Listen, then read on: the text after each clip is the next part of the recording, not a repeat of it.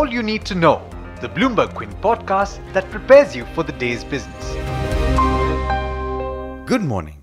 You're listening to this Bloomberg Quint podcast with me, Alex Matthew. Today is the 9th of November. The biggest news from overseas first, and US President Donald Trump will join his Chinese counterpart Xi Jinping in a joint briefing today.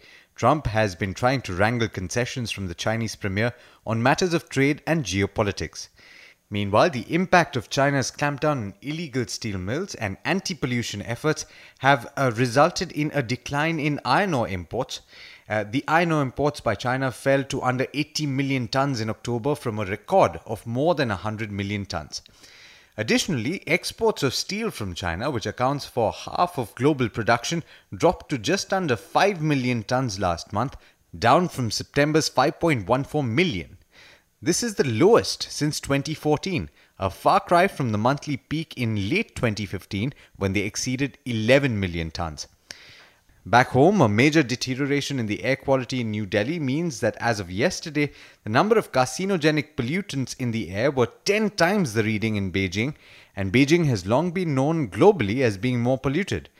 Experts are calling the situation in New Delhi a major public health emergency. The Reserve Bank of India has reduced its order for printing currency notes in the current fiscal year to the lowest in 5 years.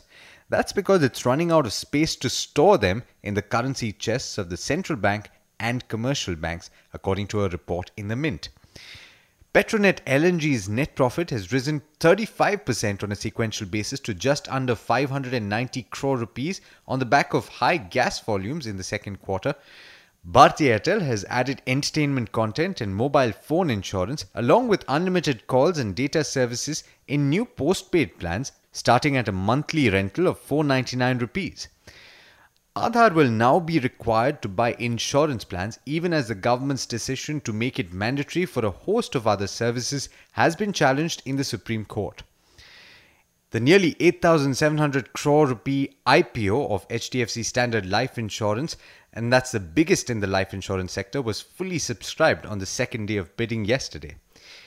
India plans to auction copper mines in the Khetri region of Rajasthan over the next 2 years to reduce reliance on imports as consumption grows.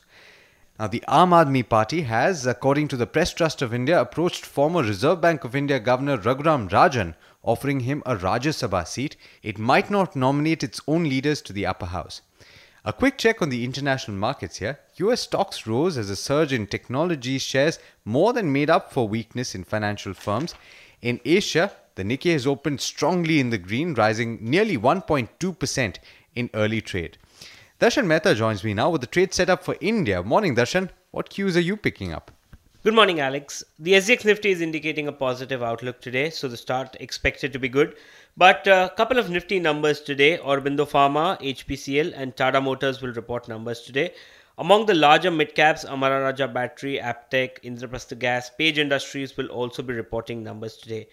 Couple of numbers that came out after market hours, and it's more green than red this time around. Strong numbers from Petronet LNG, Bombay Dyeing, Muthoot Finance, Take Solution, JK Lakshmi Cement, Ingersoll Rand, Gujarat Alkalis, ITD Cementation, Indian Energy Exchange, Future Consumer, Voltas and Pidilite. The numbers that were in line or met estimates were Thermax, Navneet and Cupid. And on the weekend, you had Vardhaman Textile, GSFC, Balkrishna Industries and Welspun India. Balkrishna Industries also reported a 1:1 bonus, so that will be interesting now.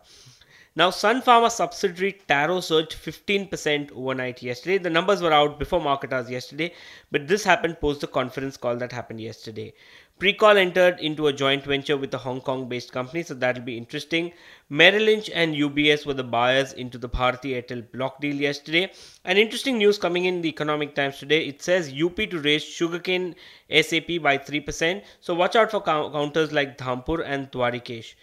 On the primary end of the market, HDFC Standard Life issue is the final day today. It's been fully subscribed.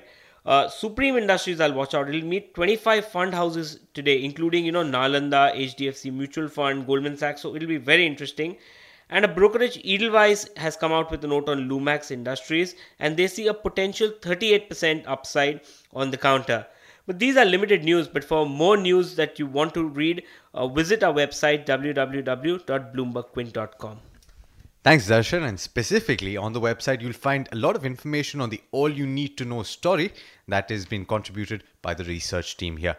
But that's all we have for you on the All You Need to Know podcast. A lot more coming up over the course of the day on Bloomberg Quint Live. Thanks for listening. This is Alex Matthews signing off.